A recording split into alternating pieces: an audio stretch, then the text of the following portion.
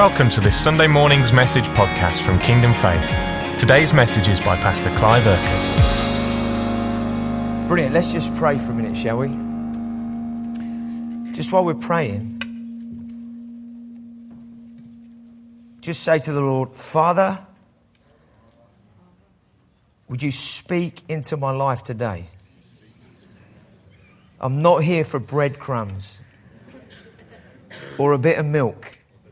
I'm here for the meat of your word.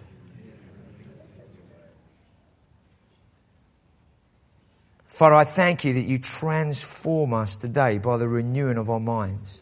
That your word is not the same as any other words that have been spoken through the media, newspapers, social media, people's opinions, politics, preferences. We thank you that your word is like no other word that is spoken. Your word is eternal. Your word sets people free. Your word saves people. Your word heals people. Your word reconciles people. Your word delivers people because your word is who you are. Because you are life and your life is eternal and it transforms our lives. And Father, I thank you for the power of your word working in our hearts and lives in the next half an hour, 40 minutes or so. Father, I thank you. You want to move some of us from hope to faith. You're going to move others from despair into freedom. Others from sickness into health.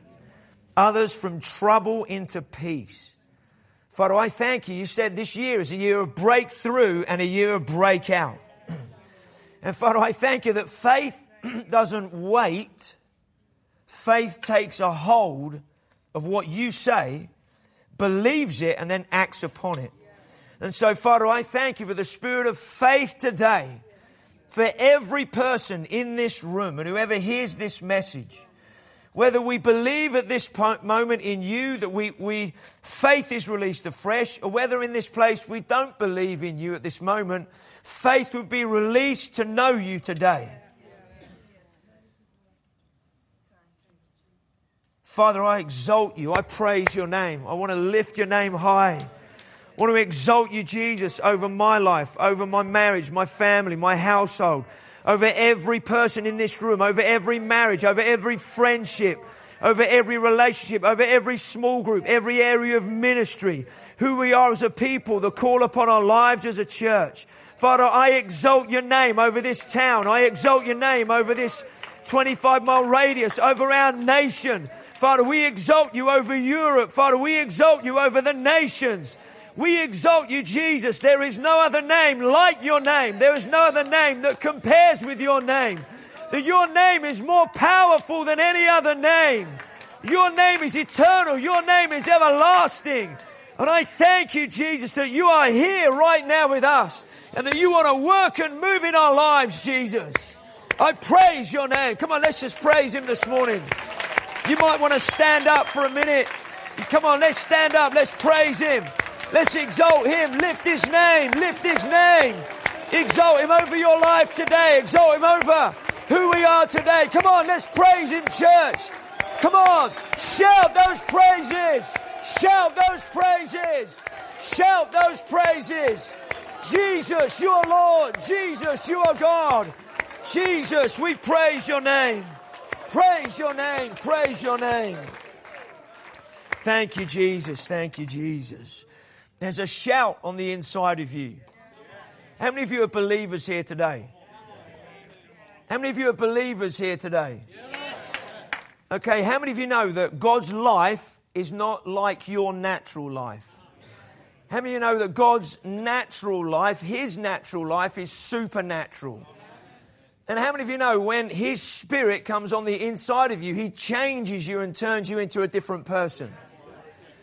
He makes us like him from the word go, but then we learn how to live in the good of what he has done, right? So his life and the life of the Holy Spirit in us is full of life, is expressive, it's full of joy, full of peace, full of love, but full of power. There's a sound to faith. Faith must say something. Faith must speak.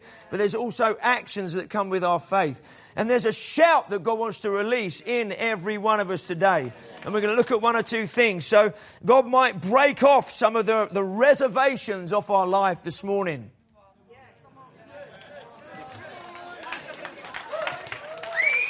Well, I'm not like that.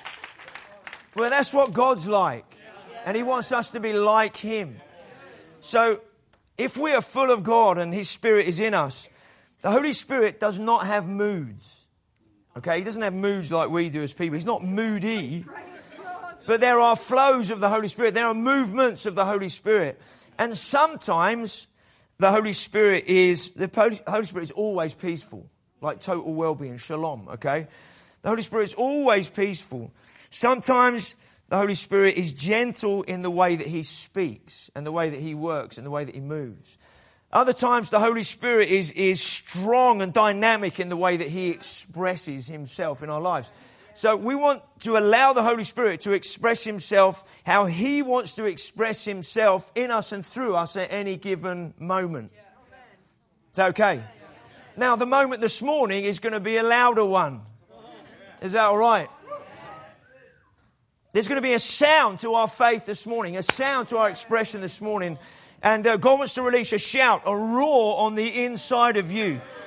And we're going to look at some scriptures because the enemy, the devil, cannot stand against the roar of God in your life.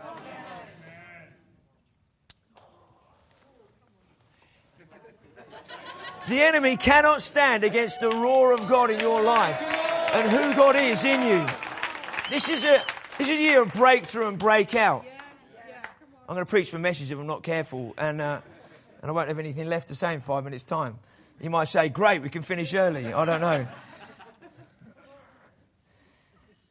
God positions us in Him.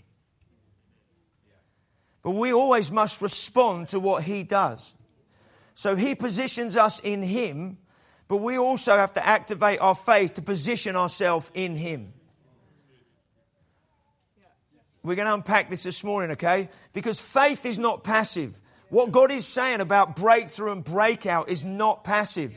It's not, well, I'll wait and see and see what God does. No, faith takes hold of what God says in order to see what He says take place. So as He positions us in Him so that we have the authority we need and everything we need, we then position ourselves in Him and with what He's saying to then see what He says take place. Grab a seat for a minute. Let's get into the Word.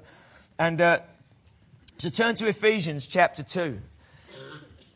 Ephesians chapter 2. How many of you love Jesus? How many of you are excited? How many of you know you've got authority over the devil? You've got authority over sickness. You've got authority over the rubbish that goes on around you and wants to pull you down, make you step back and all that kind of stuff. How many of you know you've got that authority? Okay, let's have a look at Ephesians chapter 2. We're going to read this a little bit at a slow pace just to illustrate a few things in here before we get into what God wants to release this morning. We've got our first fruits offering a bit later on at the end, which is, we'll explain a bit more, and many of you will know about that. And that's going to be part of the response today in terms of why we're doing it. But let's have a look at this. Ephesians chapter 2. As for you, say me, you were dead in your transgressions and sins. Just say, I was dead.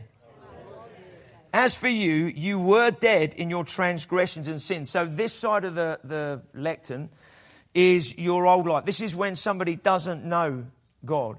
And the other side over there is going to be somebody who does know God. Okay? So as for you, you were dead in your transgressions, in your ways, the things you were doing, and your sins, in which you used to live when you followed the ways of this world, and of the ruler of the kingdom of the air. That's the devil. The spirit who is now at work in those who are disobedient, or those that don't know God. Now, this is pretty basic stuff for most people in the room, okay? We were dead, or if you don't know Jesus here today, what the Bible is saying is when you don't have a relationship with God, then you're spiritually dead. You're not alive to who God is, okay? But God does not want it to stay that way. And we'll look at this, we'll discover what he's done and why he doesn't want it to stay that way. Verse 3, all of us also lived among them at one time. So if you know Jesus here today, you're over here somewhere, okay? But we all used to live here. We were all in this way. We were led by the spirit of the world and as it says here, the spirit of those who are disobedient. All of us lived among them at one time, gratifying the cravings of our sinful nature, and following its desires and thoughts. So we were driven by or controlled by that sinful nature. We could not get out of that ourselves. We were captive. We were controlled by this sinful nature, our desire to gratify ourselves. What does that mean? It just means put me in the middle of everything, in whatever I'm living and doing. Then it says here, like the rest, we were by nature objects of wrath. Now, that's not preached very much in modern churches, that God is a God of wrath. Because it's not popular, it doesn't sound very good. There's a lot of stuff about God's good, the goodness of God. And how many of you know that God is good? If he wasn't good, he wouldn't have gone to the cross, right?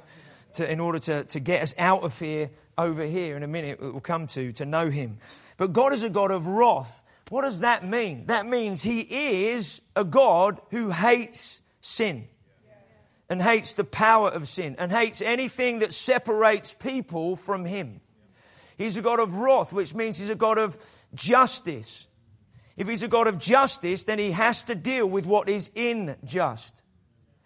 He's a God who judges. He makes judgments. So therefore, as a God of he has to judge things in a way according to his nature and his character. And because he is righteous, he has to judge everything according to his righteousness, not our standard of righteousness or the world's standard of what they think good and bad is or good and evil is.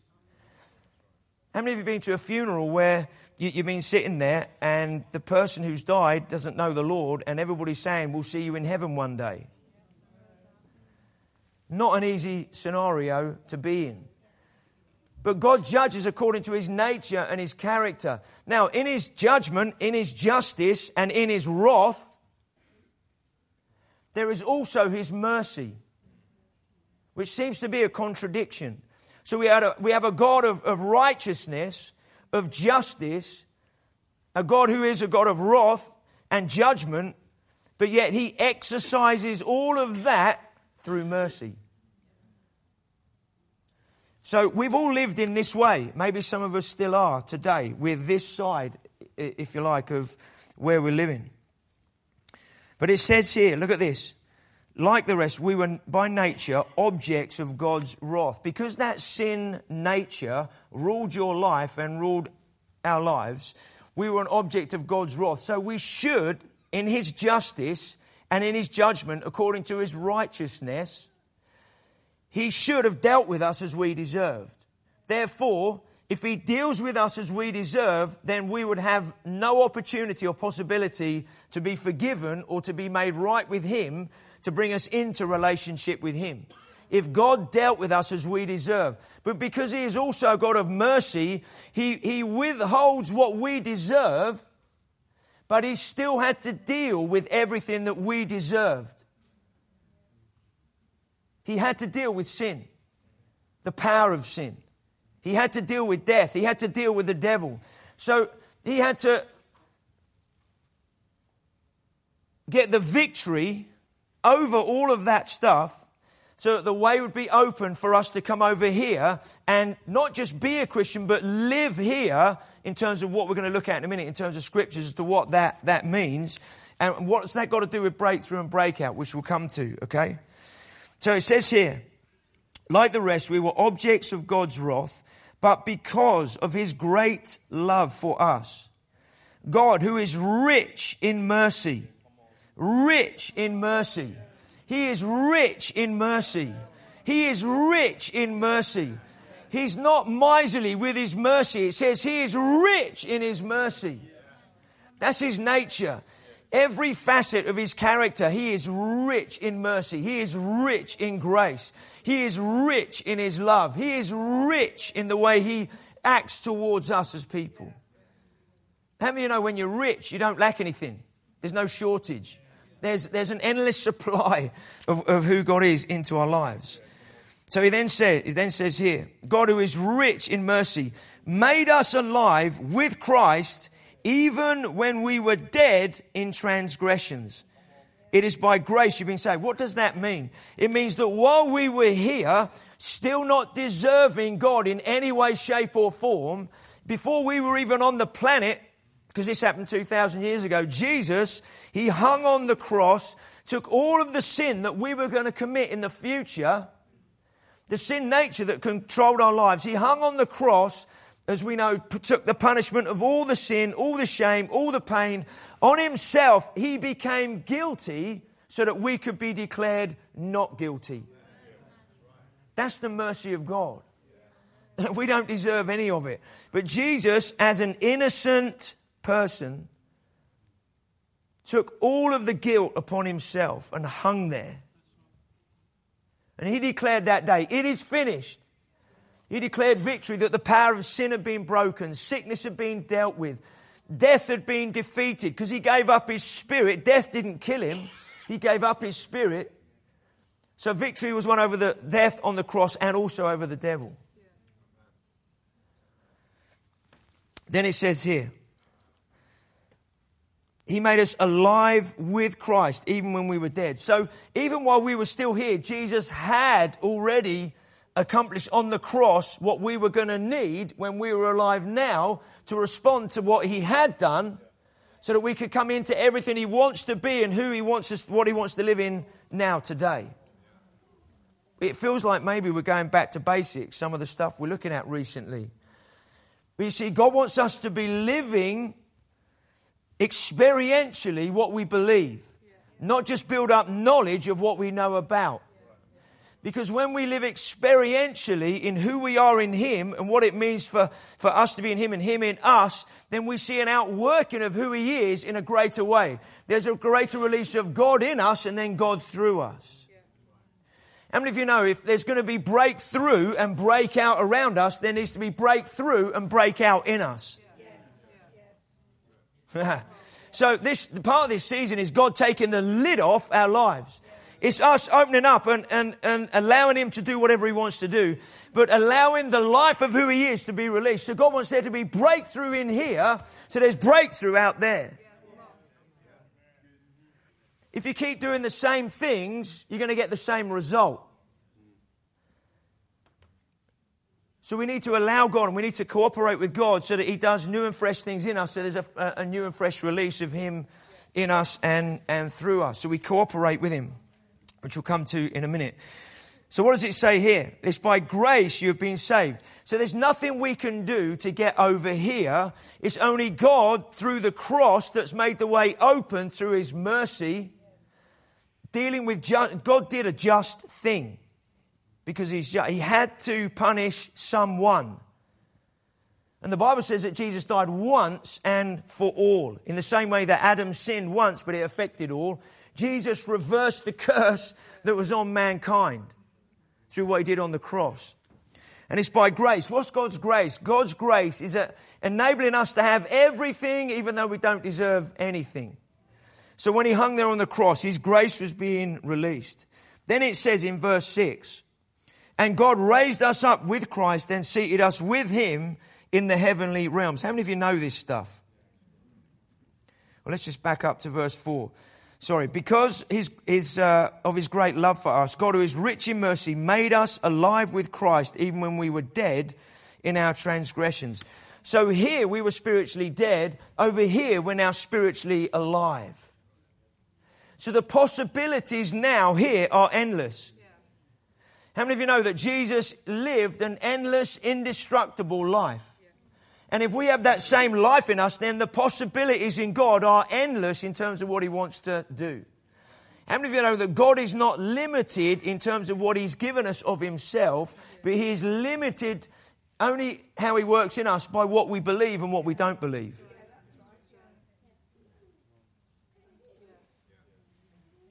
Are you there? Okay. Then it says, so he raised us up with him. So he not only brought us into relationship, it says he raised us up with him. So when Jesus came out of the grave 3 days after dying on the cross, it says that he was raised, he was seated at the right hand of the Father. He went up to heaven, seated at the Father's right hand. And what the Bible is saying here in Ephesians is that when we surrender our lives, we ask him to forgive us. He wipes the slate clean. We surrender everything to him. And what he does, he brings us out of the grave of death, spiritual death here, and he brings us into spiritual life. He brings us alive. Life goes from black and white into Technicolor, into better than Ultra 4K HD or whatever it is these days. And he brings us in, and then he raises us up with Christ and seats us with him in the heavenly realms in Christ Jesus. One amen. Any more than that? How many of you know Jesus has never been defeated? How many of you know over here that you were pretty defeated here? In different ways, right? Pretty battered and bruised or whatever. And maybe when you were here, you didn't see it. You just thought life's okay, life's all together. Some people, when they're here, life is hell on earth. It's just it's the worst thing they can ever experience. For others, they think, well, I'm doing all right. Work's all right. Marriage is all right. Money in the bank. Things seem to be okay. I'm enjoying life and all of that. So some people here have got total blind spots. They can't see what they don't have. But when they do give their life to Jesus, suddenly they realize what they have and what they didn't have before. Because the spiritual eyes are being opened. So it says here, he's raised us and seated us with him in heavenly realms. So if Jesus has never known defeat, is it possible for us then to not know defeat?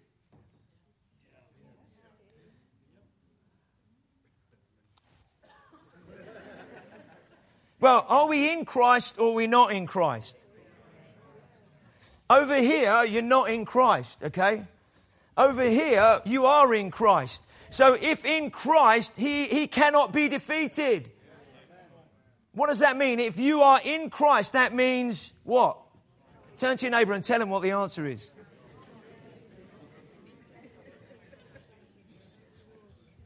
Now the question is, do you believe it? That is the thing. Do you believe it? It's not a question of whether it's true or not.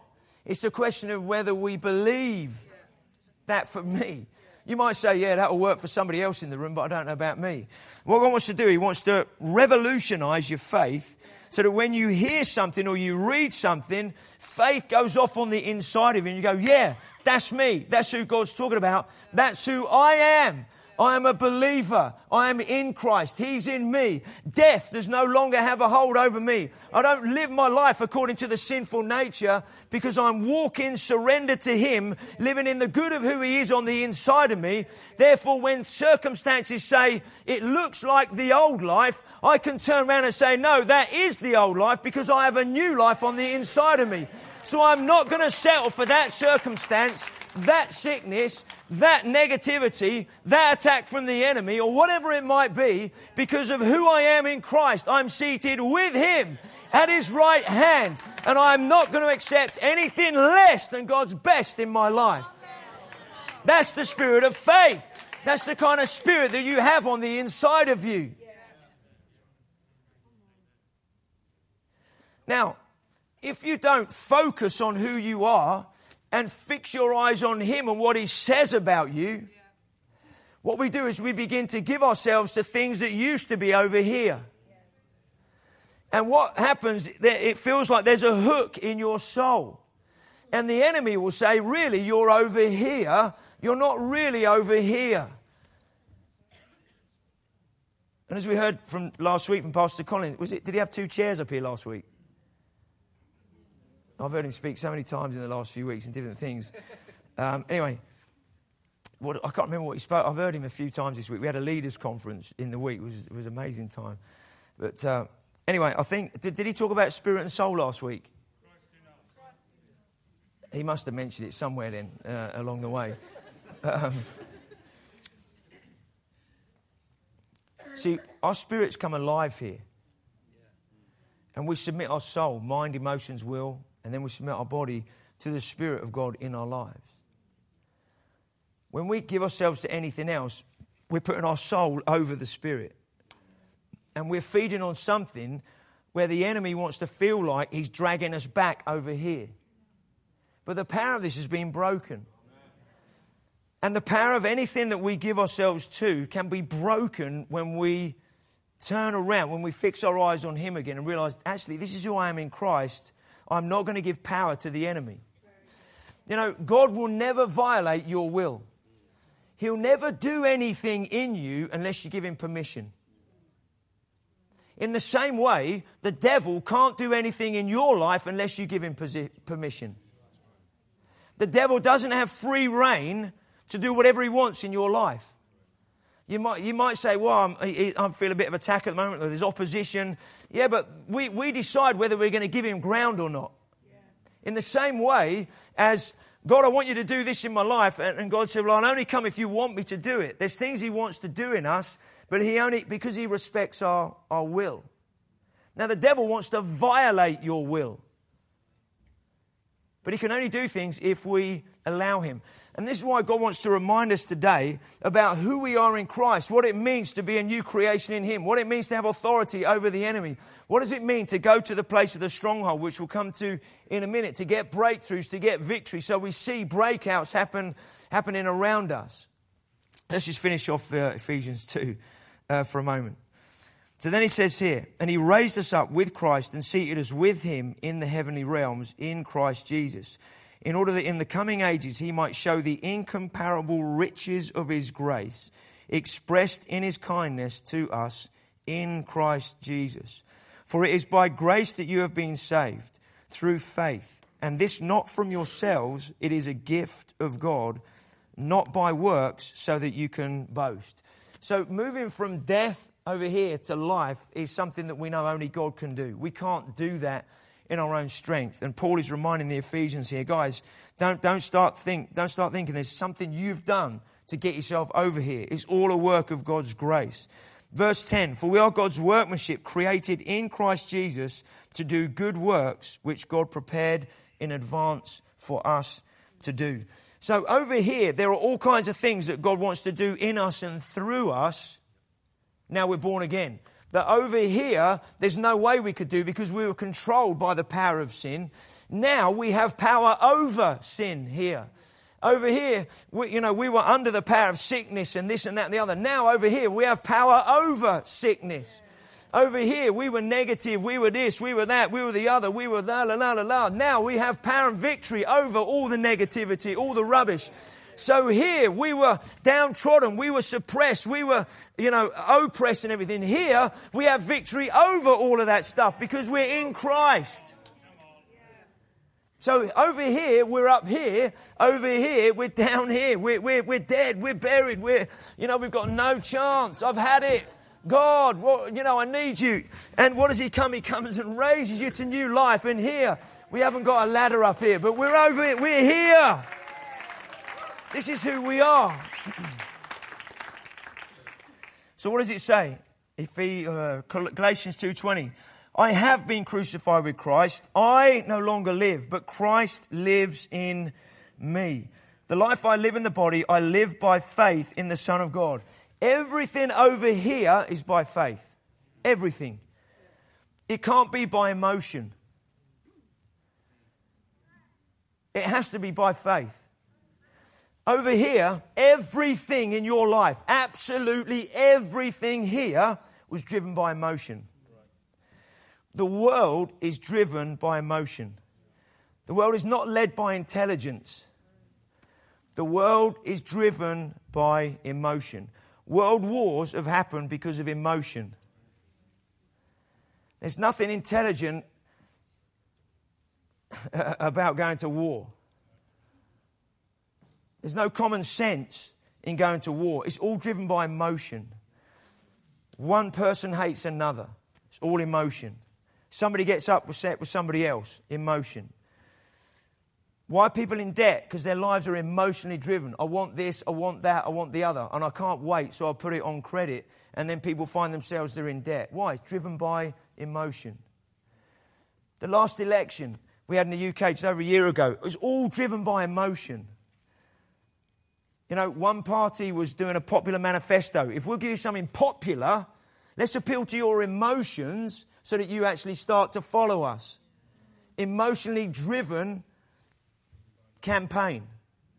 Everything's emotionally driven. So what happens? There's all the reports because of Brexit of the economy is going to be doing this, that and the other. La, la, la, la, la. So people go, oh no, what am I going to do? What am I going to do? Emotionally driven. Over here, we don't live an emotionally driven life. We live completely, we live a spirit-filled, spirit-led life because God is not led by emotion. He is spirit. He is word. He is truth. He never changes. So he lives according to his word. He doesn't move because of circumstances. He moves and operates according to his word. His word describes his character and his nature. So he's only going to move and work according to his nature and character. And so over here, he brings us alive in him to know who he is in his nature and his character, that he is everlasting, he's unchanging, he's not moved by circumstances, but instead he moves circumstances. Yeah, absolutely. Amen. So we want to live spirit-filled, spirit-led lives. So let's just keep going for a minute, okay? So we've been crucified with Christ. We no longer live. The life I live in the body, I live by faith in the Son of God, who loved me and gave himself up for me. How many of you know loads of stuff goes on in your head every day? There's a battle that goes on up there, right? Or does anybody not have a battle at all? If you don't have any battles in your mind whatsoever, please come up to the platform, take the mic and tell us how you do it, okay? You know, I get bombarded like you guys all day, every day with rubbish from the enemy. Rubbish. And most of it is actually him trying to put you down. He might distract you with, look at this, look at that, look at the other. But actually, most of what he wants you to do is go to your emotions, go to your feelings, because that's how you were led here and driven here. And what he wants you to do is, if you then start feeling something, he tries to undermine the truth. He can't change it, but if he can undermine it in our lives, then he gets us to feel like, oh, I'm not really who the Bible says I am because I don't feel it. Because I don't feel it, I'm not experiencing it. So actually the lies of the enemy, yeah, he must be right, that I'm really no good, or I'm not worthy, I'm not acceptable, or whatever it is that's going on in us.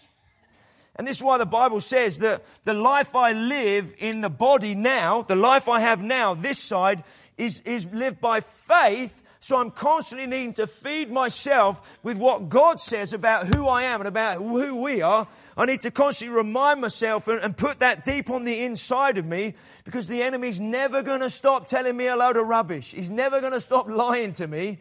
And the more we believe what we believe, the more he's going to try and undermine what we believe.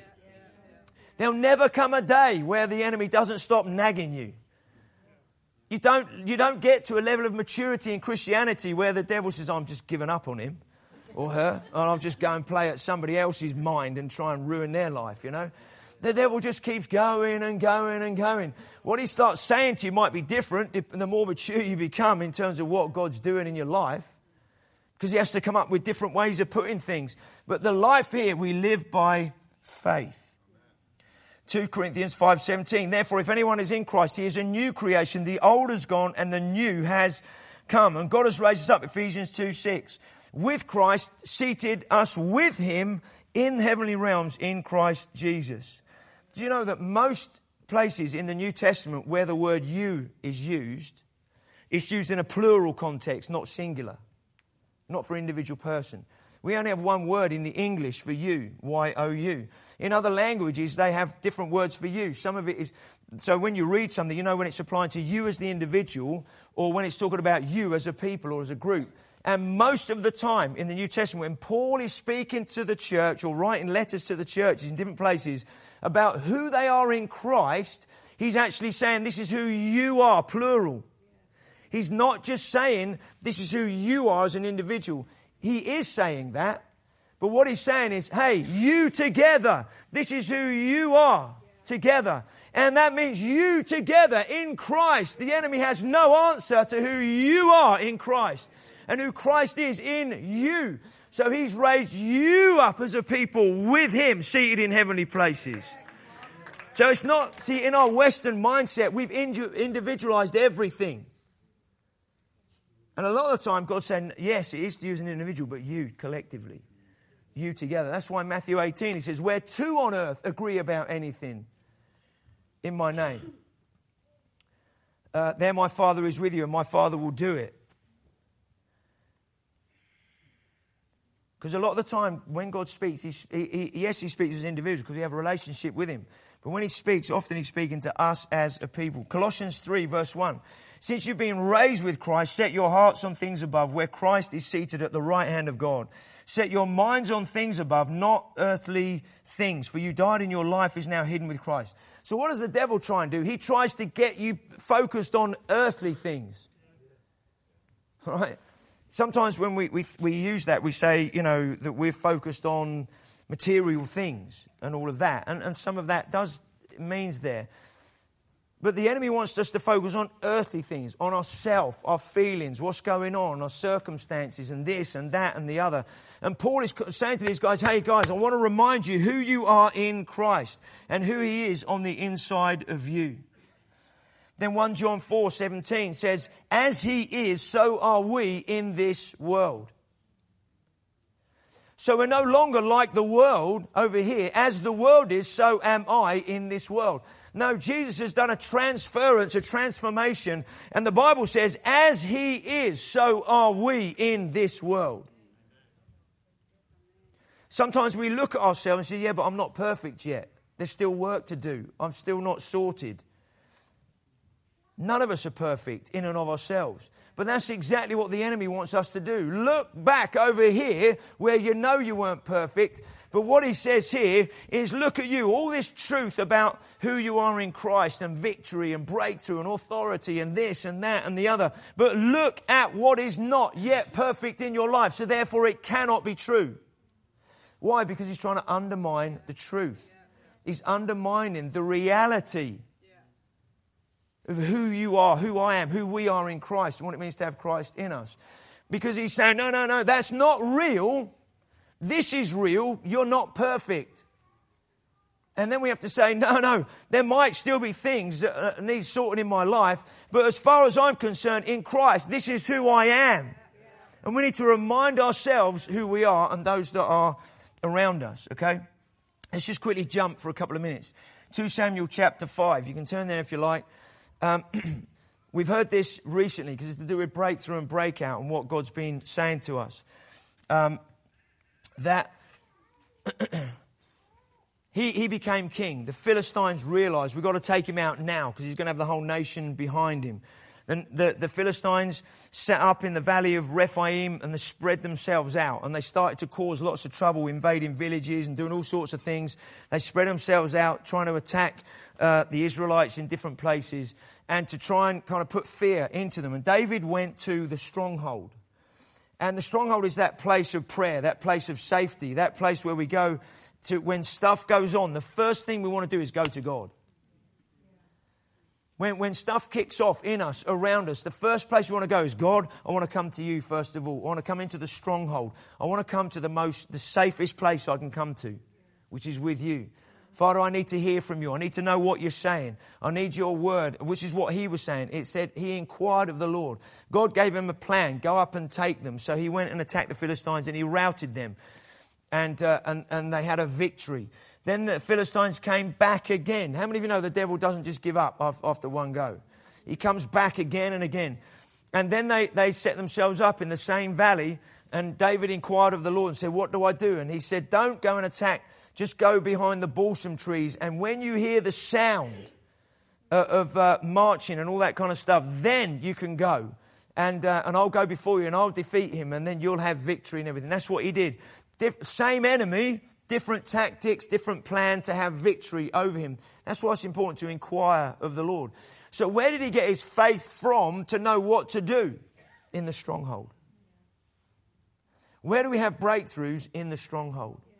When we're with God, that's where you hear from God. That's where faith is activated. That's where you're going to hear what God is saying into your life or into our life as a people in terms of what God is saying to us. Then when he did whatever God said, he saw the victory. And the second time, They chased the Philistines. It was about 25, 30 miles. Okay, he chased them. And absolutely, they defeated them, slaughtered the living daylights out of them, and there were none left.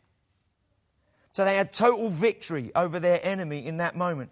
God wants you and I to have total victory over our lives. In our lives and over our lives. Does anybody else believe that here today? He wants us to have total victory in our lives. Which means we take hold of who we are and we apply that in terms of the way we speak and the way we then declare, the way we then pray. Okay? In Joshua chapter 6, it's when Joshua and the Israelites were going to go into the promised land, cross the Jordan, and they were going to take Jericho. And God gave them a plan to walk around it however many times, however many days. And on the last day, when God said, you're to give to shout with a great shout. There are two words that he uses for shout there. The first one that he uses for the word shout there is a victorious shout, like a victorious sound, the sound of victory that was like... And the word used there is ruah, R-U-A, and it means to split the ears. Wow. The kind of shout that you're to give, the word there, God said you're to give a ruah shout. You're to give a shout that's so loud it's going to split the ears of the people that hear it. It's not just, hey, hallelujah, thank you, Jesus, you know, do me a favor. Thank you, Lord. You're lovely, Jesus. We're not giving Jesus the fag end of our lives, of our worship, of our praise. When God says to do something and we do it, we see a release of what God wants to see through our lives. So what we do sometimes is we hear what God's saying and then we filter that through our preferences or our style or whatever it might be. And God said, no, don't filter that. That's why I put my spirit in you to de-filter your life. So that when I speak to you, I speak to your spirit. I don't speak to your soul. I speak into your spirit. That's where we hear from God. So we're not soulish believers who are asking God to give us a little tummy rub and make us feel a bit better. And would you just rub me there a little bit, Jesus? Because, I'm having a bit of a tough time. He's like, no, I want to train you. I want to teach you to know how to stand as a believer. So you don't live soulish, letting the enemy run roughshod over your life. But you live as a spiritual believer, knowing this is who I am in Christ. And I'm not going to take this sickness, this circumstance, or anything else it's going to come against me, not going to defeat me. It's a position you take in your spirit. It's a position you take. God has positioned us in Him. And then He says, now, position how you are. Position how you live according to how I have positioned you. So He has placed us on the rock of salvation. So therefore, in that place that He has positioned, we say, right, no, I'm staying here then. I'm not going to be repositioned by this, that, or the other. I'm going to stay positioned where God has positioned me. The other word He used there when it says shout with a great shout is the word, I don't know how to pronounce it, but it's T-E-R-U with a little one of these in the air, A-H, teruah or something. Now that means battle cry. Like a blast of trumpets coming out. So the first one was like an ear-splitting shout. There was like a, I don't know, like Arsenal scoring, obviously. Everybody, it's going to be an ear-splitting moment, Maybe that wasn't a good example. Don't know. That's a miracle. That's why there's such a, that's why there's such an ear-splitting sound these days. Thanks, Dave. I'll give you a $5 later, mate. All right. But then the other one was a battle cry. So what was God saying? I want you to give an ear-splitting battle cry. Wow. Now, where does that come from? It comes from the sound of what is going on in your spirit and in my spirit. Because everything comes from that well of salvation that is at work on the inside of us. What rises up is what is on the inside. And this ear-splitting battle cry comes from this this engine room of who God is on the inside of us. It comes from this dynamic of life, who He is, the power of His word at work, the revelation of who He is, the power of faith that is on the inside of us, that engine room, that furnace of who He is. That's where that ear-splitting battle cry comes from.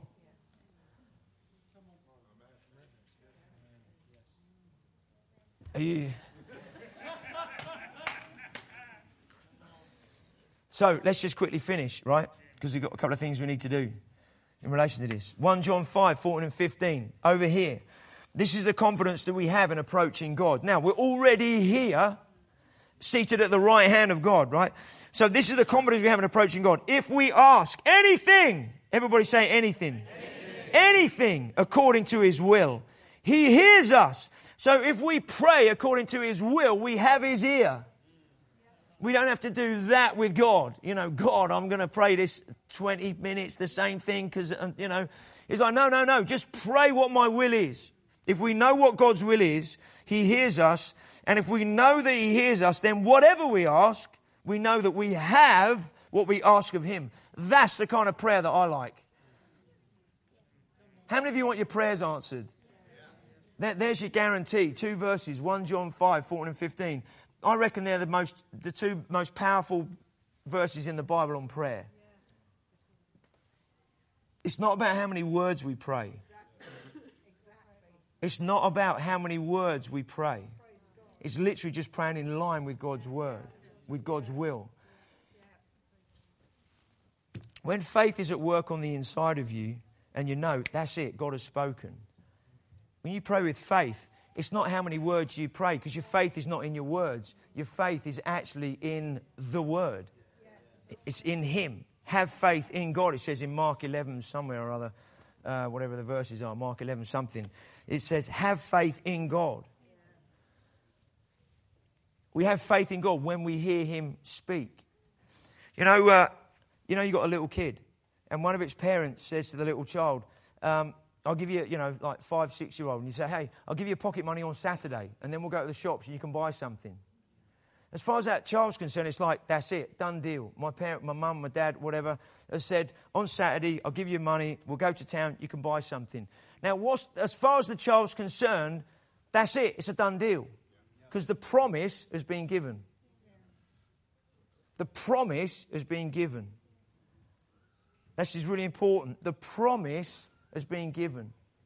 When God speaks, what is He doing? He's giving the promise.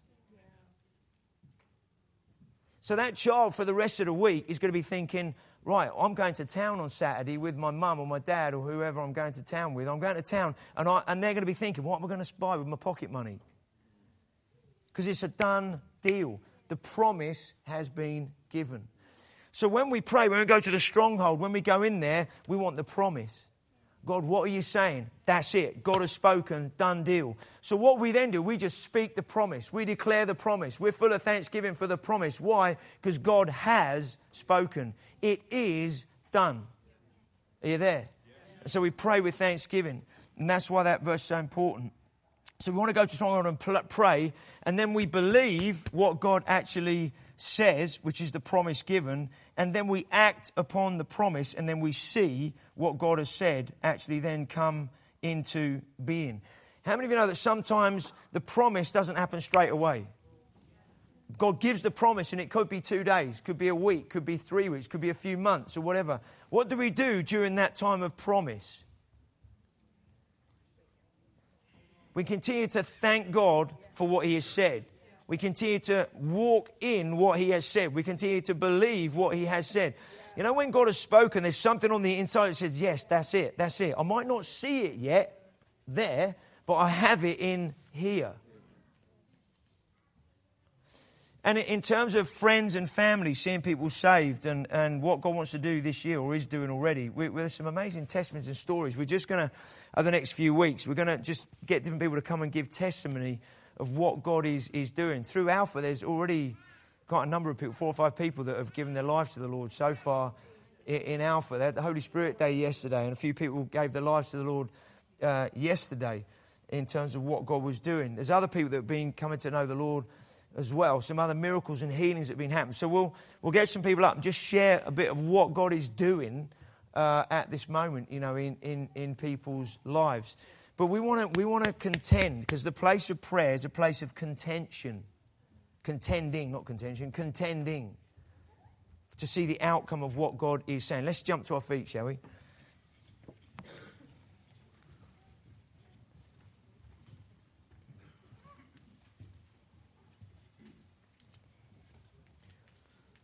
The Bible says that whatever we believe, we receive when we pray. The Christian life is a walk of faith. Just close your eyes for a moment. It's not a walk of emotion. It's a walk of faith. And we actually live what we currently believe, not what we currently know. There's a journey that goes from the head to the heart, isn't there? Sometimes we might know something but not necessarily live in the good of it. And it's like we need to maybe just afresh say, Holy Spirit, I want to live in the revelation of your truth. I want to live in the revelation of your truth. So I don't just live with knowledge. Maybe some have been saved for many years and we live in a certain dimension of this.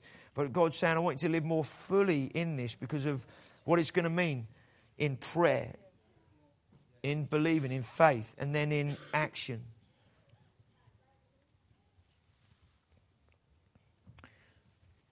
Part of today, as we come to an end this morning, is this first fruits offering that we've spoken about in regards to Israel. Jane brought a word a few weeks ago, and she's been around to the other congregations as well.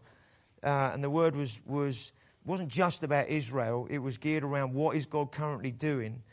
And the response at the end in each congregation was very much about putting our lives, just coming to afresh to the altar, as it were, to worship, but to surrender ourselves afresh to the Lord. And if you remember what she shared was a dream that somebody in the church had about. It was in the middle of the financial kind of challenge in December that we told you guys about, and somebody had a dream of this huge net of finances, and underneath this net was a lion, the Lion of Judah, which was seen as God the Father, was walking around this net. And he was looking down, and down on the earth below was a fire of blue and white. And in the Bible, blue and white like that is to do with Israel. And it said that the person said in the dream that people then came and offered themselves to the Lord in a fresh way, but they also brought offerings. And as they put the offerings of themselves and whatever they were bringing as an offering onto this blue and white fire, then this aroma went up, and the lion was pleased with the aroma, the surrendering, the giving, the whatever went on. And then this net sort of broke open, and there was a release of finances.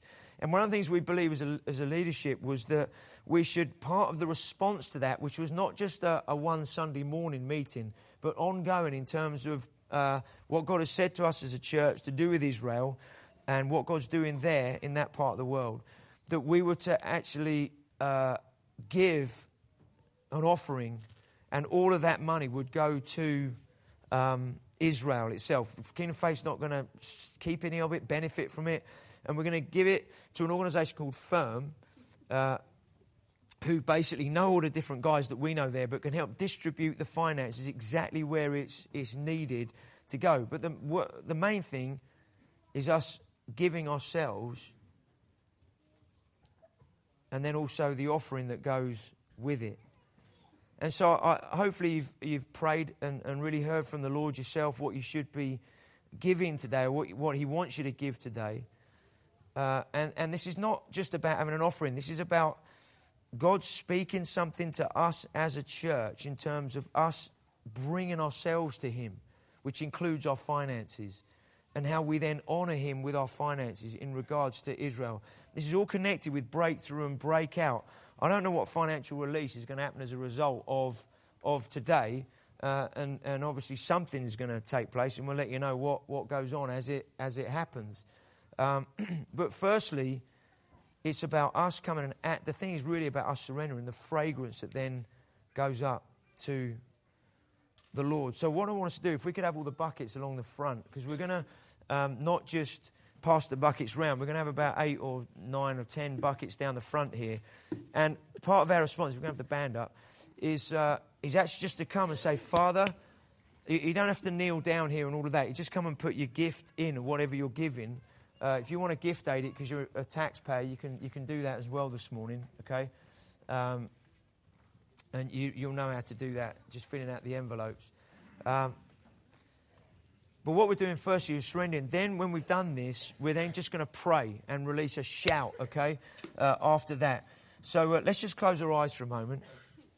I know all the kids are coming. That's good because they can be part of actually coming to surrender ourselves and give ourselves afresh to the Lord. So just close your eyes. If you've got your kids here, maybe just hoik them up with you, pick them up, or get them to stand on the chair or whatever. I know you might not do that at home, but just for this next minute, just let them, and just huddle as a family or whatever. But it'd be good just to pray for a few moments rather than just, let's just give. Because this is about giving ourselves to the Lord and what He's saying in this season, and giving Himself to what He is doing, which includes, obviously, in this moment, finances and the way we're going to give to Him. So let's just take a moment. Father, I just want to surrender afresh to You, fresh to Your Lordship, to Your Word, to what You say about who I am, who we are. Father, I just want to surrender afresh as part of this body, the vision and the mandate You've given us, to see breakthroughs and breakout in our communities, in our 25-mile radius. The vision You've given us for our own nation, but also in regards to Israel. Father, I just want to come and surrender my life afresh to You, and part of that is in what I believe You've put in my heart to give today, to sow into that nation. It's going to affect people's lives. But the main thing, Father, I just want to sow it, want to give, want to release something today. As that dream came onto that blue and white fire, and Father, I want to come with a right heart and a right motive. I don't want to do this begrudgingly because there won't be any aroma coming up to You that way. I don't want to do it because I have to or should do. If you don't want to do, then don't do it. God doesn't, this is not about how much money can we get in an offering. This is not that at all today. And this is not should, could, supposed to. This is a heart response today in relation to the Lord in terms of giving, surrendering.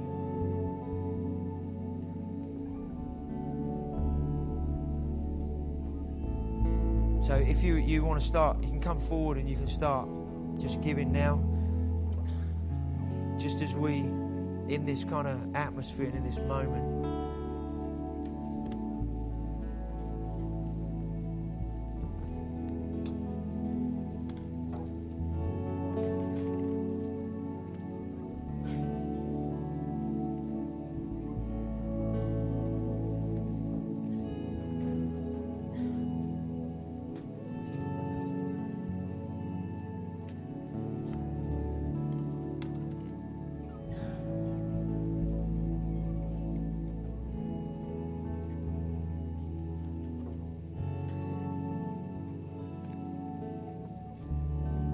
Thank You, Jesus. Praise Your name, Father.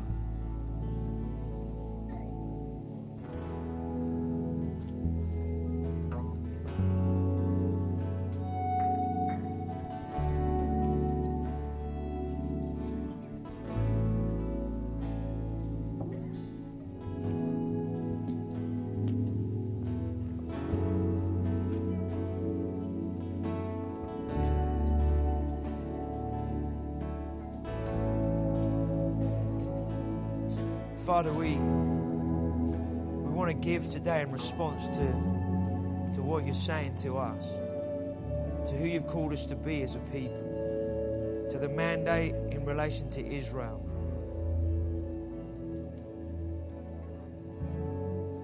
To be a lead boat in bringing a biblical understanding of your word to churches, to leaders, whatever that looks like.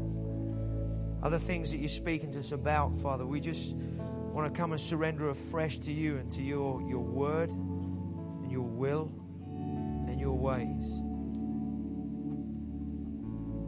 Father, we ask that you just receive this offering like that dream expressed, that this would be like a sweet aroma to you today, Father.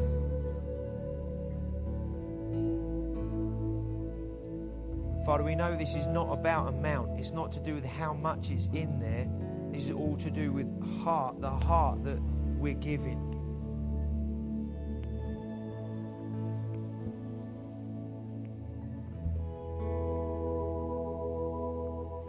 Father, we just present our lives afresh to you. Whatever stories we've read today about David getting victory over the Philistines and routing that enemy in that situation, whether it's Joshua coming into the promised land and they had a victory over Jericho.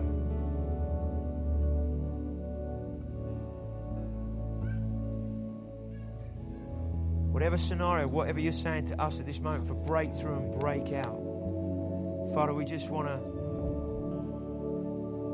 surrender afresh to you, offer our lives afresh to you, Jesus.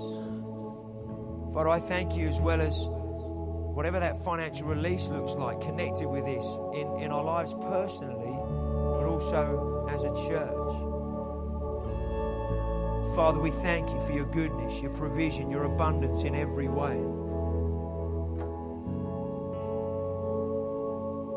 Father, I thank you for some, they're going to see breakthroughs in their finances as a result of giving today, where there's just been struggle and challenge. Father, I thank you for a fresh kind of breakthrough. I believe some of you in your businesses, as you've sown, I believe one or two of you have even done something from not just your own personal life, but actually you felt the Lord say from your business you're to put something in. And I believe God's, from your business point of view, is going to increase some of your customer base or your clients or contracts that you have, whatever scenarios in those who lead businesses, that you're going to see a fresh release of new things in your business as you're offering yourself afresh to the Lord, not just because of what you're given, but because of offering yourself afresh, and then it obviously relates in this moment to what we're giving.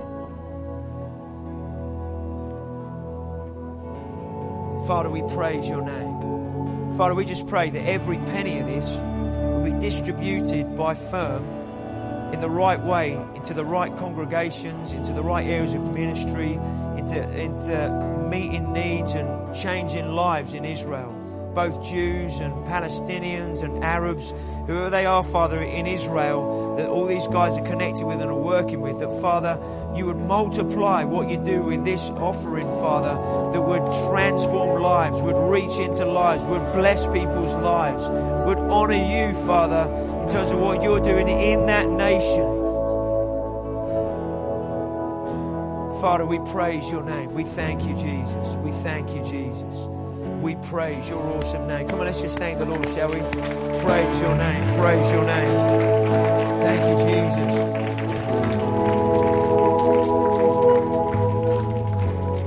Now,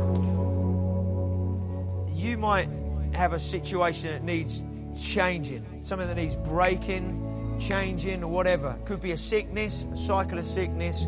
Could be a relational challenge. I don't know what it might be. Family member that needs to come to know the Lord, or whatever it might be. We're now going to give a shout over every circumstance, okay? Ear-splitting battle cry kind of shout. Is that all right? And it's on the inside of you already, and you know, it's what we begin to release now. It's not just about how loud can I shout. It's actually just let that roar rise in you over the next few moments, so that it's not just, hey, you know, as loud as you, but actually there's like a whoa on the inside. It's from here saying, yes, this is my victory. This is the breakthrough. This is the release in this situation. This is the thing turning around and becoming what God has promised me it to be. Amen. So you ready? Come on, guys, let's just raise a shout right now. Come on, over every situation.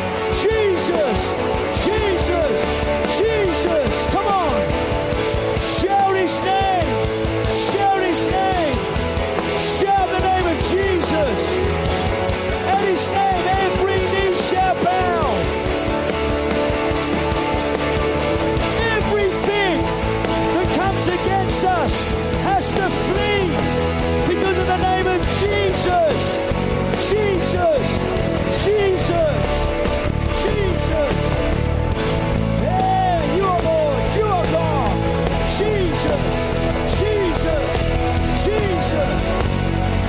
Oh, praise your name. Praise your name. Praise your name. Praise your name.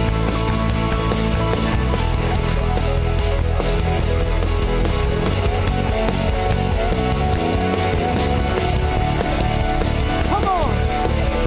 Cycles of sickness broken in the name of Jesus. Debts demolished in the name of Jesus.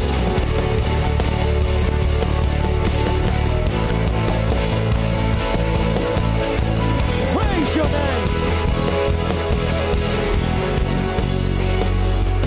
Thank you, Jesus. Father, we thank you that you are Lord.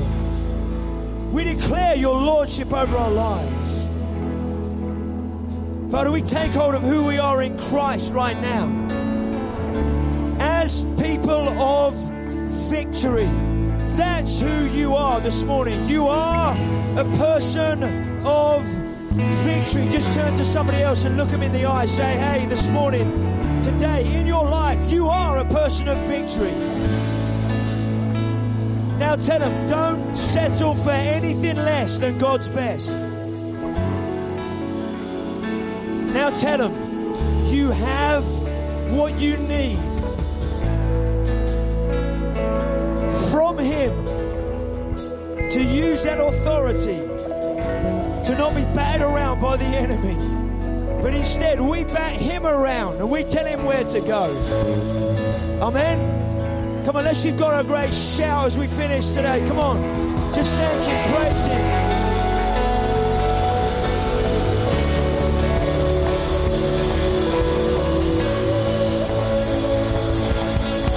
Thank you, Jesus. Praise your name, praise your name. Amen. Prayer's exciting. When we pray in the way that God wants us to, it's exciting. It's not how long you pray, it's what and how you pray. And you know, when the Holy Spirit's leading prayer, sometimes it's not as long as we think it's going to be. Because the Holy Spirit's like, if you hear me, you believe what I say, you speak it, pray it, declare it, you'll see a release. Because it's not about how much we do, it's about what He does. Amen. So I want to encourage you, use your faith at this time. Every day, remember, pray for the people that we're reaching out to. Every day, take a few moments, pray those scriptures. You know, when we don't pray because we don't believe anything's going to happen. Well, it'll never change if you don't. But if you start, even if there's not a lot of faith there at the beginning, when you start, faith starts to rise because you start to pray the word, and then you start believing it, and then something starts happening on the inside of you, and then 5 minutes turns into 10, or sometimes, or 10 into whatever. But it's what God does in you. Amen. Thank you for listening to this Kingdom Faith podcast. We trust it's been an encouragement to you. For more information and resources by Kingdom Faith and for our other audio and video podcasts, please visit kingdomfaith.com.